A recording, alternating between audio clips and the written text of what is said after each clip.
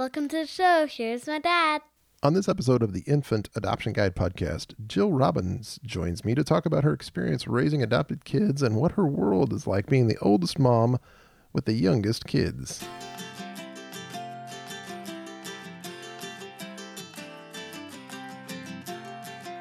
Well, hello and welcome to the Infant Adoption Guide podcast. My name is Tim Elder, and this is the show all about domestic infant adoption. My wife and I have adopted 3 as newborns, and on this show we're going to give you the inspiration and hope so you too can adopt faster with more confidence, less headaches, maybe even get a little fun and a few laughs along the way. So thank you for joining me today.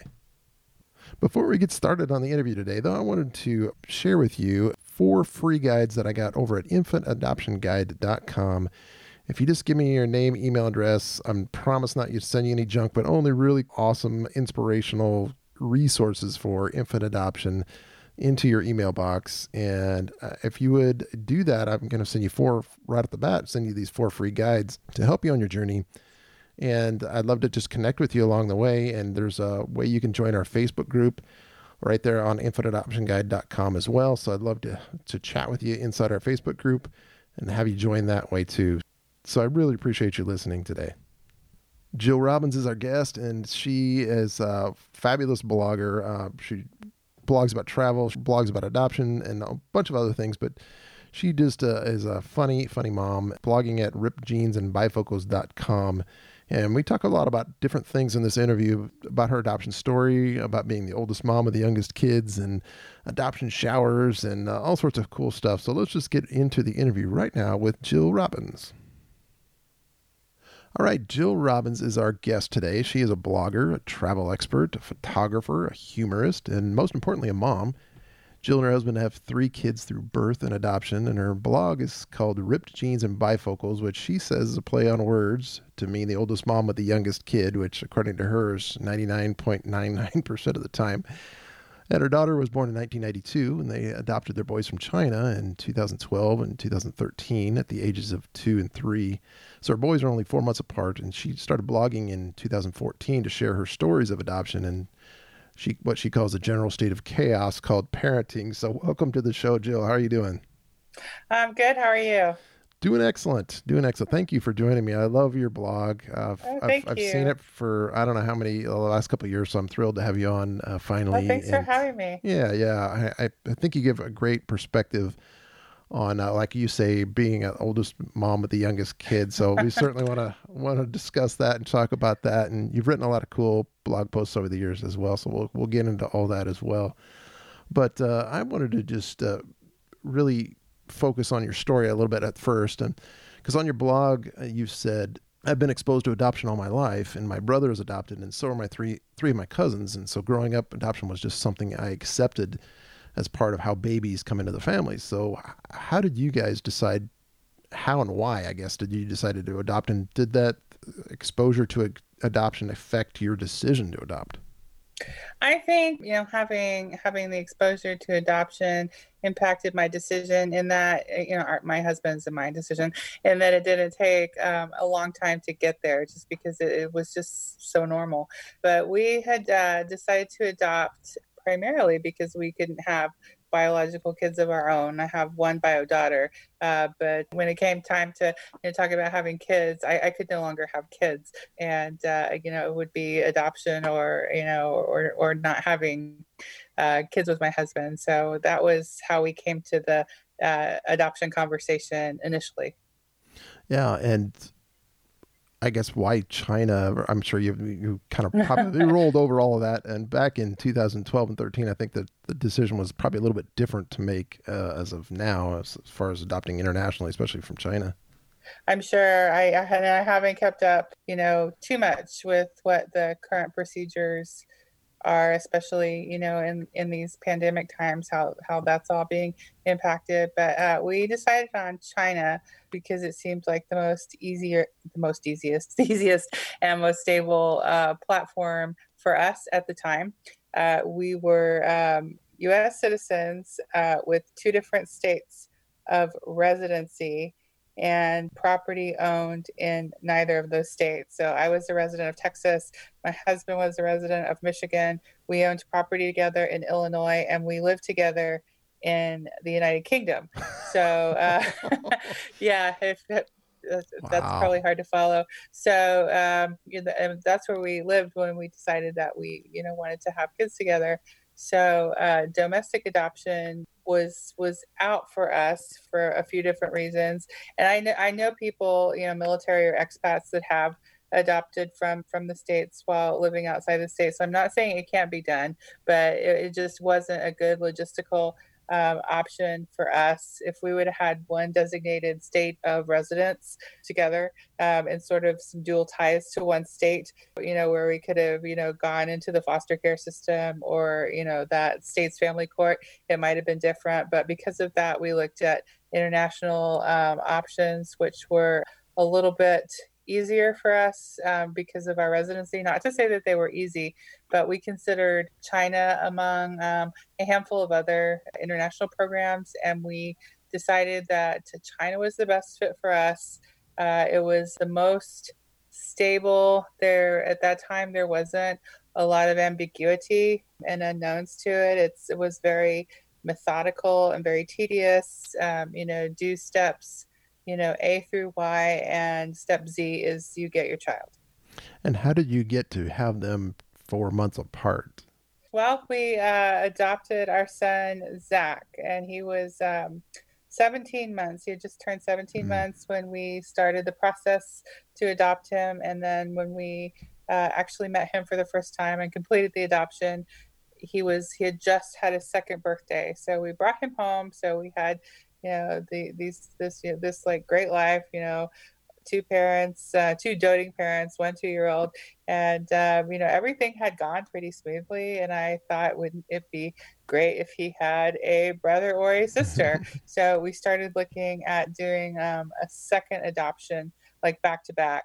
Part of the reason we chose to do it so soon is because we could reuse some of our adoption dossier. So we brought Zach home in August, and we brought his brother home the following August, and we made the decision to go forward with the second adoption in January. So a lot of the paperwork that we needed to use for the second adoption was still valid, and the process wasn't as cumbersome. Had we not been able to reuse some of that paperwork, we might have waited a little bit longer. But the 4 months, we didn't deliberately set out to adopt another child that close in age, but we knew we wanted, fairly close in age. We were trying not to adopt out of birth order. So we'd actually been thinking that a child that was slightly younger than Zach would have probably made the most sense according to all the adoption books I've been reading. But it ended up Kyle was 4 months older than Zach, so that's how the 4 months comes to play. Awesome. Yeah. And what was the biggest challenge? Well, when I say biggest challenge, you could talk about the biggest challenge in your journey to adopt, but also your biggest challenge in after you brought them home. So maybe if you could answer both sides of that.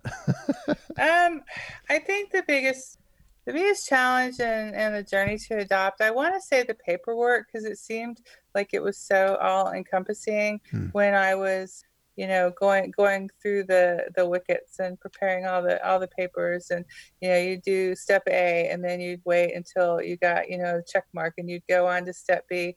And I thought that was really hard while I was going through it, but looking back, it just seems to be like a blip. And I guess you could compare it, use the analogy that, being pregnant was so terrible, but then you forget about it, after you have your baby. And that's why women have more children. But, I really felt like the paperwork was hard. It was just hard in the moment, because looking back, that part, wasn't that hard. The travel wasn't that hard. I want to say the unknowns were hard, but they're, maybe not knowing, when your, letter of approval or your travel invitation was going to drop, and having sort of an idea of when, but not knowing exactly when. That was really hard for me in the moment while I was waiting, and I think a lot of adoptive parents can identify with that stress of waiting. But looking back on it, it doesn't seem to be that bad. On either adoption, the paperwork was relatively pain-free. even though it didn't seem like it at the time, it really was not that bad. Our first adoption was Zach. The hardest thing with him, or the biggest challenge, was the lack of sleep. Hmm. He was a terrible sleeper. And if I could have had any sort of do-over, I would have let the kids sleep in our bed and just co-slept and be done with it. But my husband and I were both, we were both, well, we were both in our middle 40s ish. And we had, this like 70s, mindset. And it's just like the children will sleep in their own beds. We had not, embraced this, newer age. We call it hippie parenting, and we're not doing that. We're doing parenting, the way we were parented, Right. which doesn't always work. Anywho, Zach he had come from a foster home, and he was sleeping in what we were able to sort of piece together some of the pieces in communication with the foster family that we did have. It was the entire family slept in one room. So he was, not in a room by himself. Yes. And I was like, oh, no, we're not doing that. I'm going to go to Pottery Barn Kids and, make this awesome room. And this 2-year-old's going to go, I love this. And he's going to sleep by himself. And we're going to sleep in the bedroom down the hall. And everything is tied up in a nice, neat little package. And that did not work. And instead of recognizing what he needed, this is not a part of my parenting journey that I am particularly proud of. I would walk him back to bed every hour and lay with him until he fell asleep. So at some point, the lack of REM sleep caught up with me completely, and that's what I remember as being like the worst. Yeah, that whole sleep deprivation. I always said there's a reason they use that as a form of torture. That is so true. That is so true. It was awful. I remember like having this horrible argument with my husband because he had forgotten to buy Diet Coke. Yeah, that's what lack of sleep would do for you. Yeah, absolutely. Yeah, it was just so irrational, and I mean, neither one of us were getting the sleep that we needed to get. And the baby was okay. He's a lot younger and more resilient than, we were. My husband was, he was like, I'm falling asleep during meetings at work. And it was just, new parenting when you're in your 40s is like way tough. Different than new parenting when you're in your 20s. There's like a lot less stamina. Yeah, there's a reason. A lot. Yeah, why you usually have kids in your 20s rather than your 40s. I can relate to that. And I think a lot of people listening to this can relate to that. I think a lot of people get held back from the idea of, hey, I'm too old. I'm in my 40s or even in my 50s. I should not be adopting. And they might look at this as one of the reasons, like, well, see right there, I can't handle not getting sleep. And what would I do? I really wish I would have just embraced the co-sleeping a little bit earlier, because I think if I could tell 7 years ago me anything, it would be that it doesn't matter just how you get your sleep, just everybody gets to sleep. Yeah. And I know in your blog you wrote you struggled with depression after your second adoption, and you started writing some of your thoughts and feelings down. Then you shared that maybe that was kind of like a lifeline for you, and that you said your biggest lesson through those rough patches was just not to bottle things up, which you say is your superpower. So can you explain that a little bit more? Yeah. Yeah. Well, our first adoption, it was like idyllic. I mean, the child was exactly as we'd expected him to be. There were no surprises. There were no hitches. Everything went just about perfectly. The second adoption, not so much. There were some medical issues that we hadn't been told about. There were some complications with the medical issues that we did know about. We had a visa issue. We got stuck in China for, I think, almost 3 weeks longer than we anticipated being there. We couldn't go home. We were running out of money. We got home, and we just launched into like these constant doctor appointments. We had outside stressors. We had some tension within our family. I had a payroll issue that I wasn't getting part of my stipend for housing. When I looked at my bank account one day, I was like, oh my God, I don't have any money. And it was just we had insurance issues. I mean, it was a lot. Mm-hmm. It was a lot of stuff. It was not one thing. And I had this need. I think a lot of parents, particularly women, can maybe identify with this. Is I I have to put it out there that I'm perfect, that I'm fine, that I'm not stressed, that everything is a-okay. And then just the stress of, just I would go like sit in my bathroom and cry. And I mean, my immediate family didn't know that I was completely, losing it until I shared some of my writing, with them, because writing was the best way to sort of get it out there to where I could process it. I found, like you mentioned, that to be a lifeline. But I had tried to talk with someone about how I was feeling. Her response was, "Well, you wanted this. Why are you Mm-hmm. complaining? You wanted this." Then I had the guilt. Well, should I be, complaining, or I don't even think complaining was the right word. I was sort of expressing, how I felt about the situation. But I got what I wanted. I should just shut up about it. That's sort of, how I got what I took from it, whether that was intended or not. And I just think the lack of talking to people about how I felt, even within the adoption community, just really, really messed me up for a while. And then some of it was, I really think it was karma coming back to bite me in the rear end, because I had heard other moms talk about, depression and lack of attachment to their kids. And I just, things were so idyllic with Zach. I was like, well, they're obviously doing it wrong, or they're not doing it right like I am. I was very sanctimommy. It was interesting how things came full circle. Yeah, and you wrote a really cool blog post, and I'll put a link at this in the show notes. But it's called "The 7 Things I Learned About Adoption During the First Month Home," and I'm going to run down the 7, and I want you to Okay. you to give me the favorite tips. And people should still go read the article because it's good. You go into detail about these, but number 1 is post-adoption depression is real, which is what you just were talking Yes. about. Number 2, I needed people to treat me like a new mom. Number 3 is I learned who my real friends were. Number 4 is it doesn't matter how you arrive at parenting. Parenting is freaking hard. I It love that one. is. I love that Yes. one. Number 5 is insensitive comments and nosy questions bother me way more than I expected them to. I get that too. And number 6 is I should have read the attachment books, like you were just mentioning. And finally, Yeah. number 7 is I am the mom. Probably one of the most important things I learned about adoption. So, what are some of your?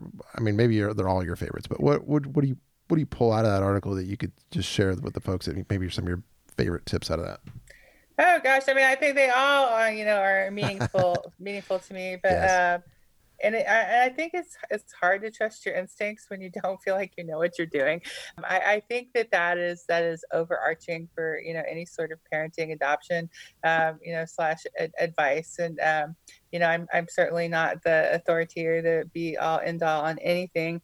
I think just to trust yourself as a parent a little bit more, and you have some instincts, and you're probably not screwing it up as bad as you think you are. So just give yourself a little bit of grace. My friendships really changed after we adopted our kids, and I really didn't expect them to.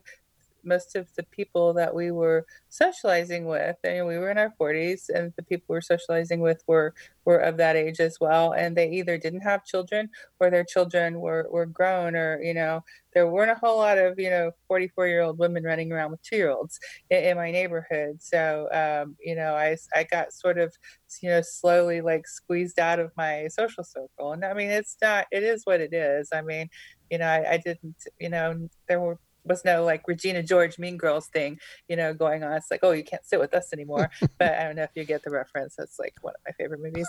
But it was just like, hey, well, she's not going to want to go to this because she's not going to be able to get a child babysitter. 2-year-olds, aren't welcome at a wine bar, and so on and so forth. So I was sort of isolated in that way. And just then I formed different friendships with people, that I didn't necessarily expect to, be close to. A lot of, younger moms from the people I met through my kids' daycare and school. There was a coworker of my husband. His wife and I got to be quite good friends. And she was somebody that, I didn't think I had a lot in common with. And she had turned out to be, somebody who was really there for me, after my life flipped upside down. And I, went from, we were two empty nesters living in this great house right outside of Cambridge to a family of five in 11 months. So our whole world just imploded. If you're counting, the fifth person was my daughter, who moved back in with us right before our second adoption. So just the family dynamic was just probably enough to throw anybody a little bit over the edge, or at least it makes me feel better to say that. Absolutely. Yeah, you certainly had your world turned upside down. And Yeah, it the was boys crazy. are now, what, 10 years old? They are 10 and they are almost 10. Yeah, almost. We had a birthday in March and then we have Yeah. another one in July. So they are just finishing the fourth grade. Nice. Let me just back up a little bit, I guess. So when you came home from China and you had your boys, you wrote another great blog post called Why You Should Give an Adoptive Mom a Baby Shower or an Adoption Shower. And I know it's a sensitive subject. It brings a lot of feelings out for you, but I'm glad you wrote the post because I think everybody should read it because a lot of people wonder about that, right? Should I even have a baby shower? Well, I'm not having a biological child, or, do I even deserve to have a adoption shower? So I wanted you to kind of just explain to the folks about just adoption showers and really what happened to you after you brought your first son home from China, and then a month after you brought your second son. I don't know if that makes sense, but I think maybe you could fill in it does. You can fill in the story. Sure. Yeah. And I'm really, really glad I wrote this post, although it is still, and how long has it been?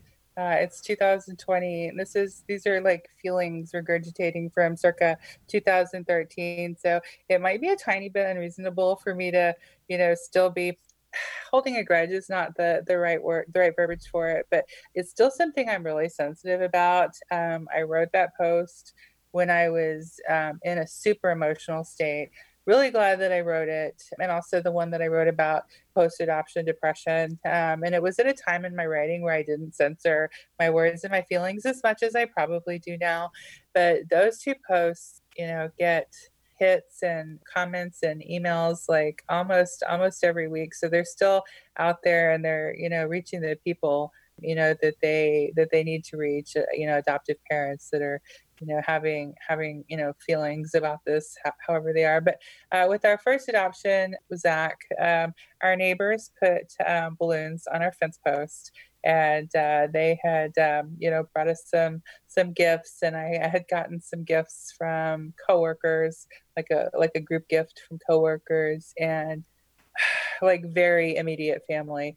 I didn't have a shower. Nobody talked to me about having a shower. I didn't really think that I wanted one. And with the first adoption, it wasn't that big of a deal. I don't think I really lamented not having a shower in 2012 with Zach, although about a month after we'd been home, someone in my community asked me to, and I don't even know if it had been a month. It may have been less than that. But someone in my community had asked me to contribute to a meal train for somebody who just had a baby. It was the spouse of my husband's boss. I don't know if I'm supposed to say that or not, but it's been a long time, so we'll just go ahead and put that out there. What the heck? But I was, I was like, where's my freaking casserole? It's just like, it's not the same, but I thought it was in really, really poor taste, and I didn't, you go back and you replay it in your head, and I was like, I shoulda, coulda, woulda, told her, hey, this, you might not, quite see me in this new mom light. However, I'm still getting like 4 hours of sleep, and I have, a freaked out 2-year-old that still, doesn't quite understand what happened. No, I don't want to sign up for your meal train. Why didn't I get something? And that's probably when I started to be a little bit bitter about it. It was really short lived. It was a blip. I was mad at this lady, for asking, and I'm pretty sure that I was still on adoption leave or regular leave. I'd taken some like personal time. I was mad that I was asked. I thought it was in truly poor taste. And I got my nose out of joint more than anything. With our second, we got a few more meals, but I was able to more articulate what I needed. I had told some friends that, I would appreciate this. So I think I probably dropped, I probably just let that, my anger over being asked to be on that train be the gift that, kept on giving. So I probably brought that up again, but I did get some dinners brought to me, which were, super appreciated. My coworkers, and it hadn't been that long after Kai was home and I had just come back to work.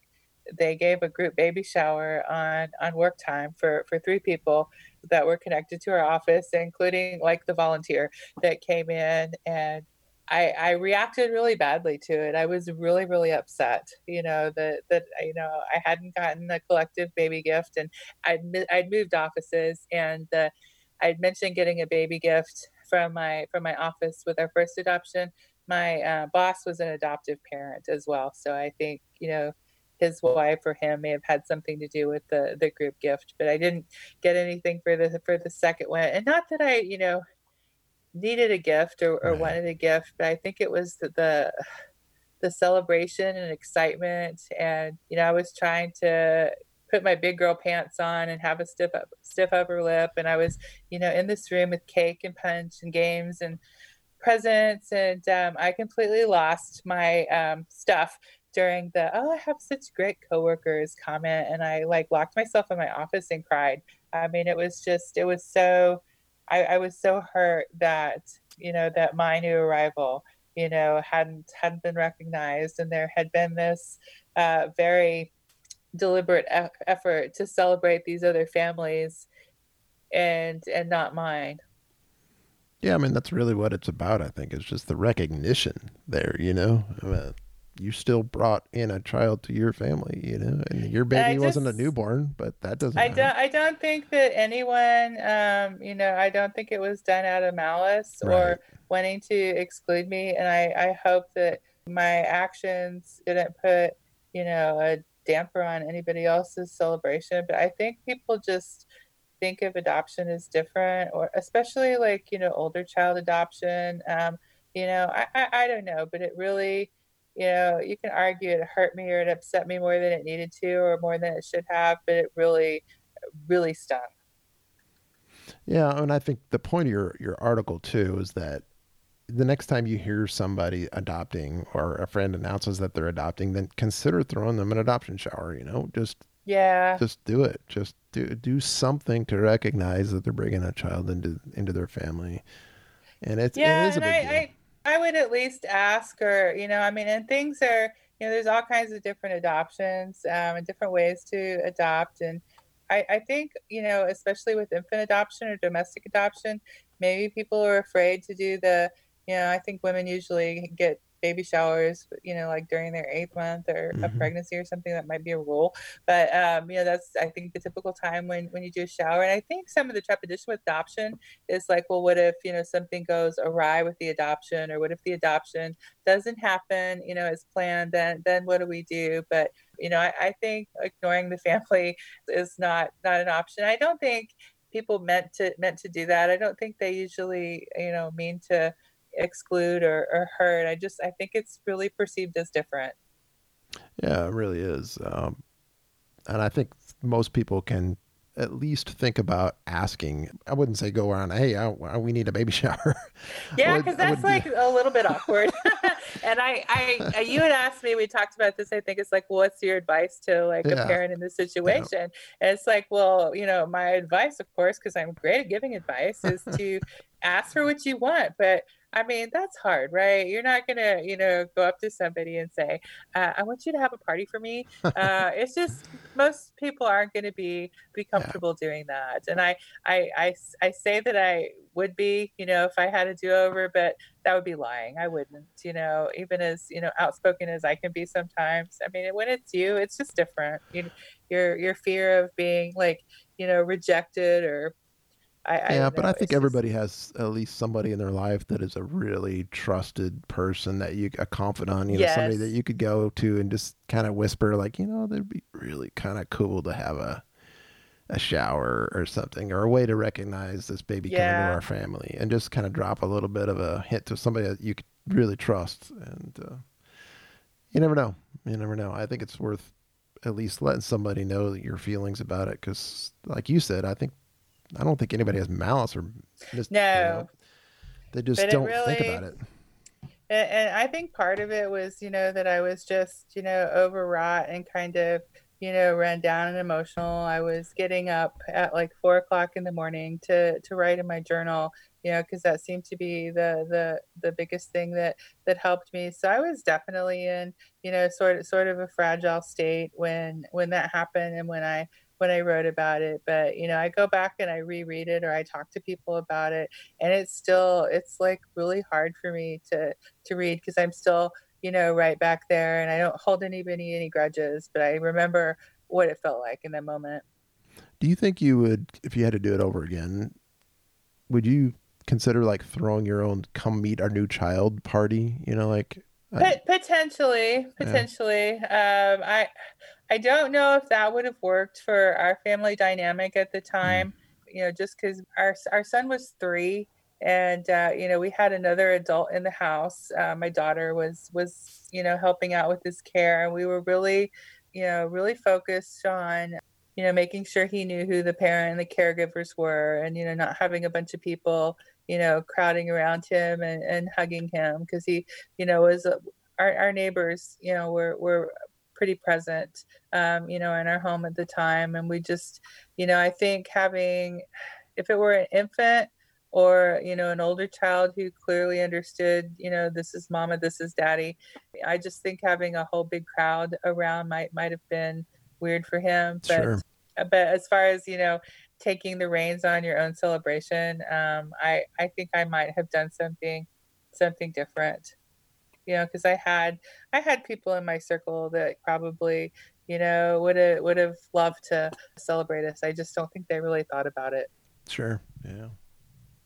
Well, let's switch gears a little bit and talk about since you adopted both your boys from China. Do you have any stories, like good or hopefully not bad, that you can share about being a transracial family? Because I'm sure you get a little bit of that as you walk around in your town, and no matter how big or small your town is, I mean, folks tend to make comments. So, what kind of stories can you share with us?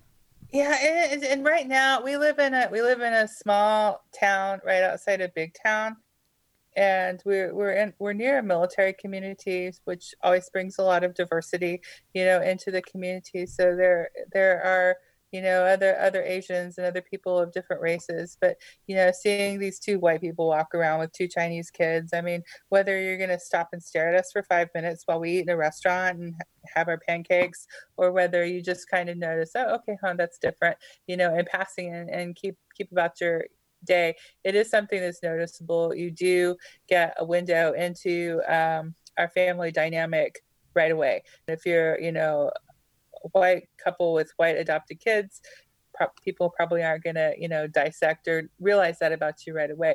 With us, they realize that about us right away. We haven't had anybody make a weird comment in a while. It seems to have abated as our kids have gotten older, which I'm really glad, because some of the things that we got asked when our kids were younger, I was just like, oh my God, if they could hear that, I would cringe. We had a lady ask us in the grocery store if we ate a lot of rice, or no, I was putting, rice into the grocery cart. She's like, I imagine you eat a lot of rice. It's just like, how do you say that? And I had written a humor response to that. And it's just like, do you go up to, people in the grocery store who look like they're Hispanic and say, I imagine you eat a lot of tacos? I mean, it's like, who says these Yeah, things? You don't exactly. you don't say that stuff out loud. Every group comes with their own stereotypes. We've had, people ask us, oh, I bet your kids are really smart. They play violin, don't they? Or ping pong. And it's just like, well, we think they're smart, but Right, right. you know, you know, no violin, no ping pong. Things like, are you going to tell them they're adopted? It's like, just silly things like that. Where we are, people know us. I when we go, travel to a new place, sometimes we get, noticed, sometimes we don't. It depends on where.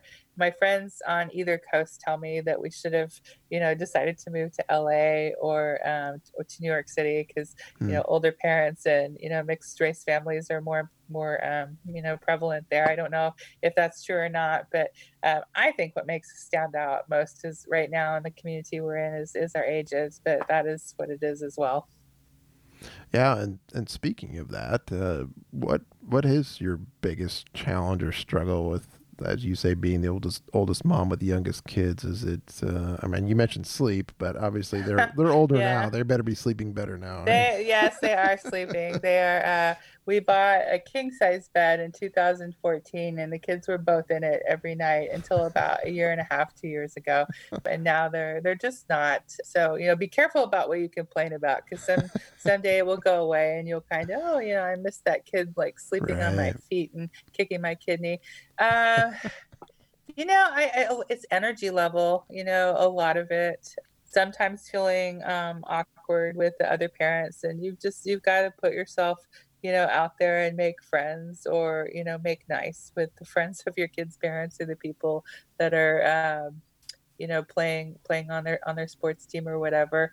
For me, I found that I have to make the first move, in social relationships with other parents. I mean, I think sometimes they look at me and is it the grandmother or the mother? What do I say? Oh, yeah. I don't.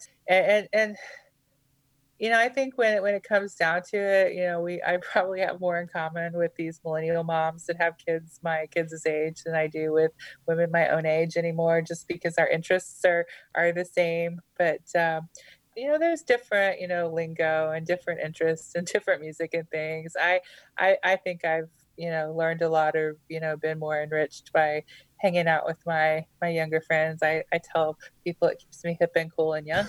I don't know There if you that's true go. or not, but that's my, I'm going to stick with that. Well, it has to in But some way. You're going to your kids' practices and whatever events that you got them in. I mean, it's got to make you feel a little bit, younger and just dealing with those kinds of things rather than hanging out and doing your own thing. Your life is focused more on them, I guess, is what I'm trying to say. So, yeah, and I at this we see like the people our age, and it's like, okay, their kids are in college and they're going, on these like great kid-free trips, and we are a long way from that. But that's what we choose. I mean, it's still okay to be jealous when our friends go on these like fabulous vacations to Fiji.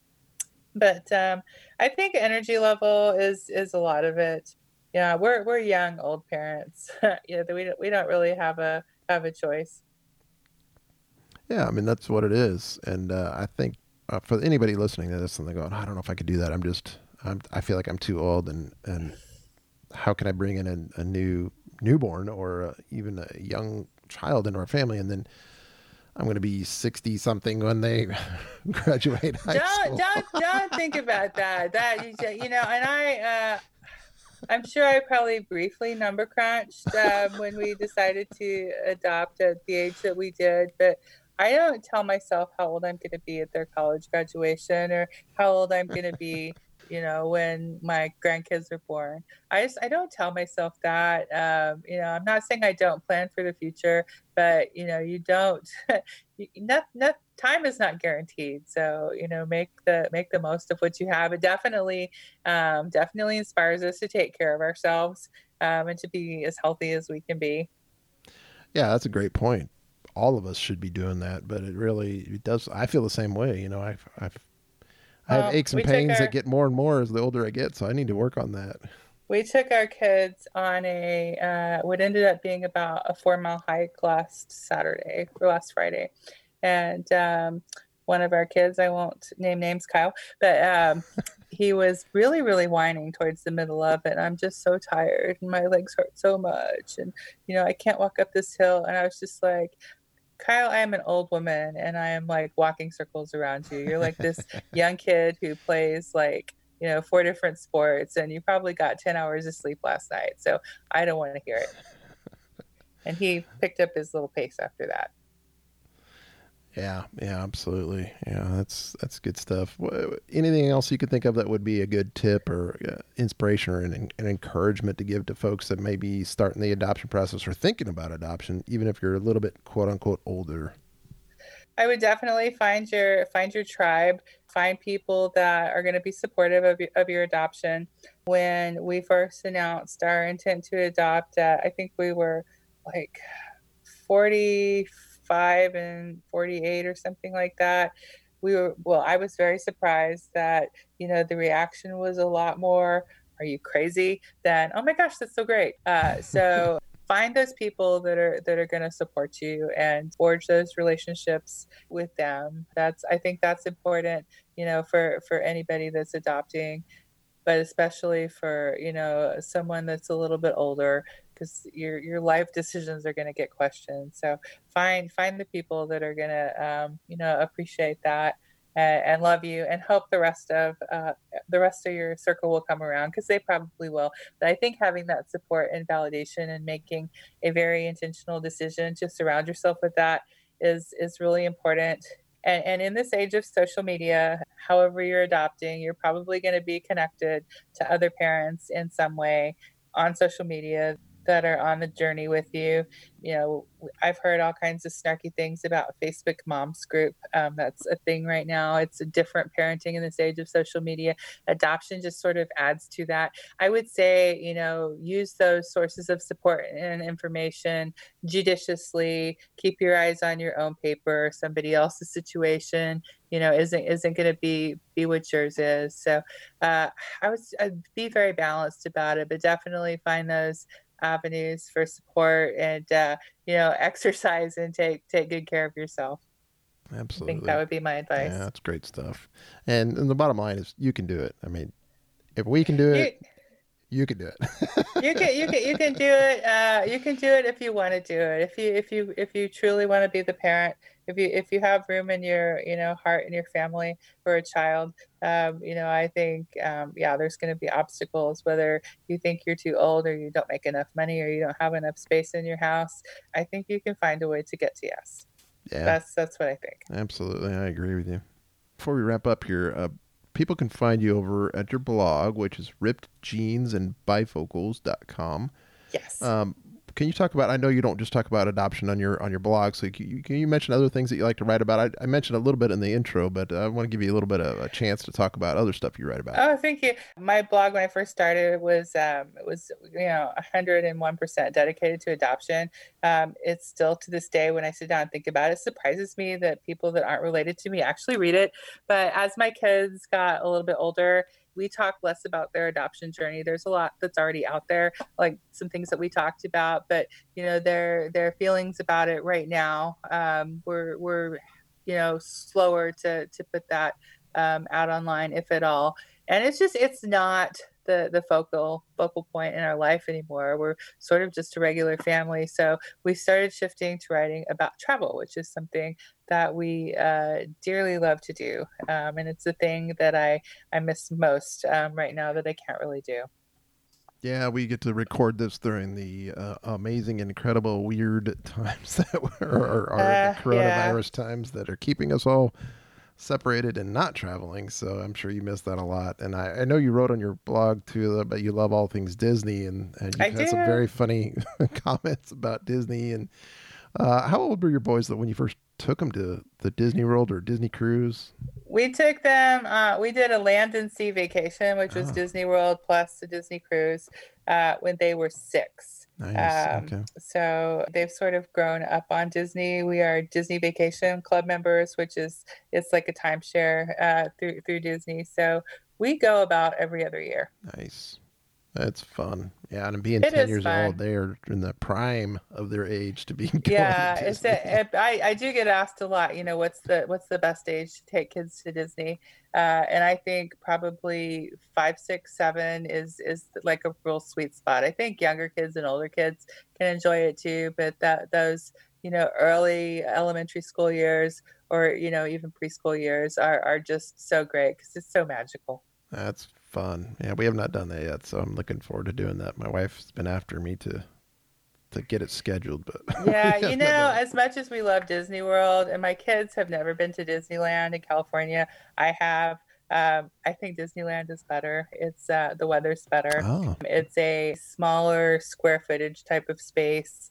There's a little bit less to see, but the Southern California weather, I think, is pretty perfect. yeah, it is. There's a reason why it's so expensive to live there.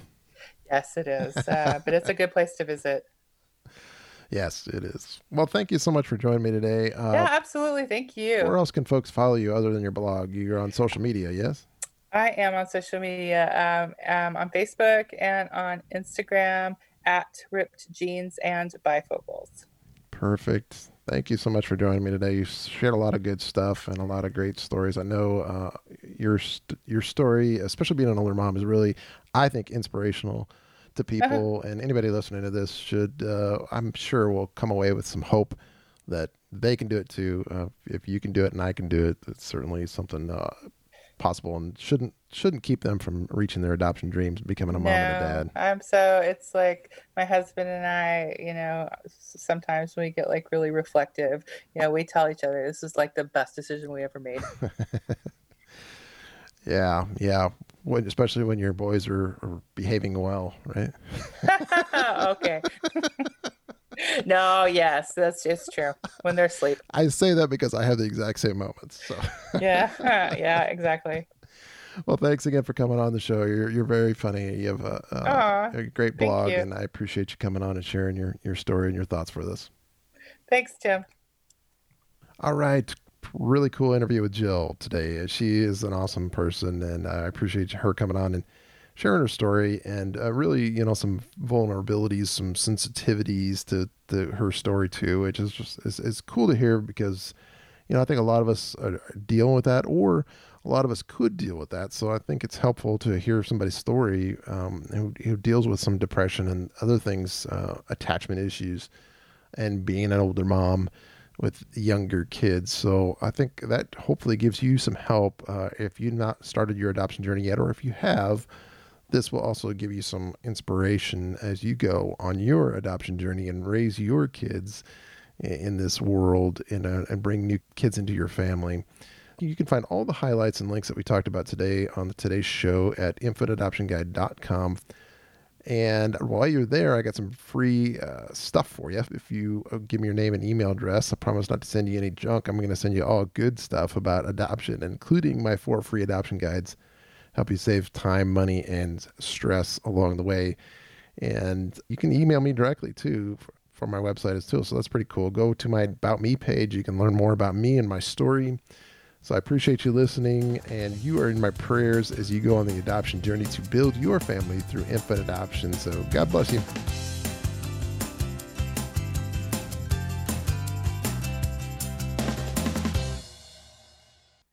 Thanks for listening to my dad.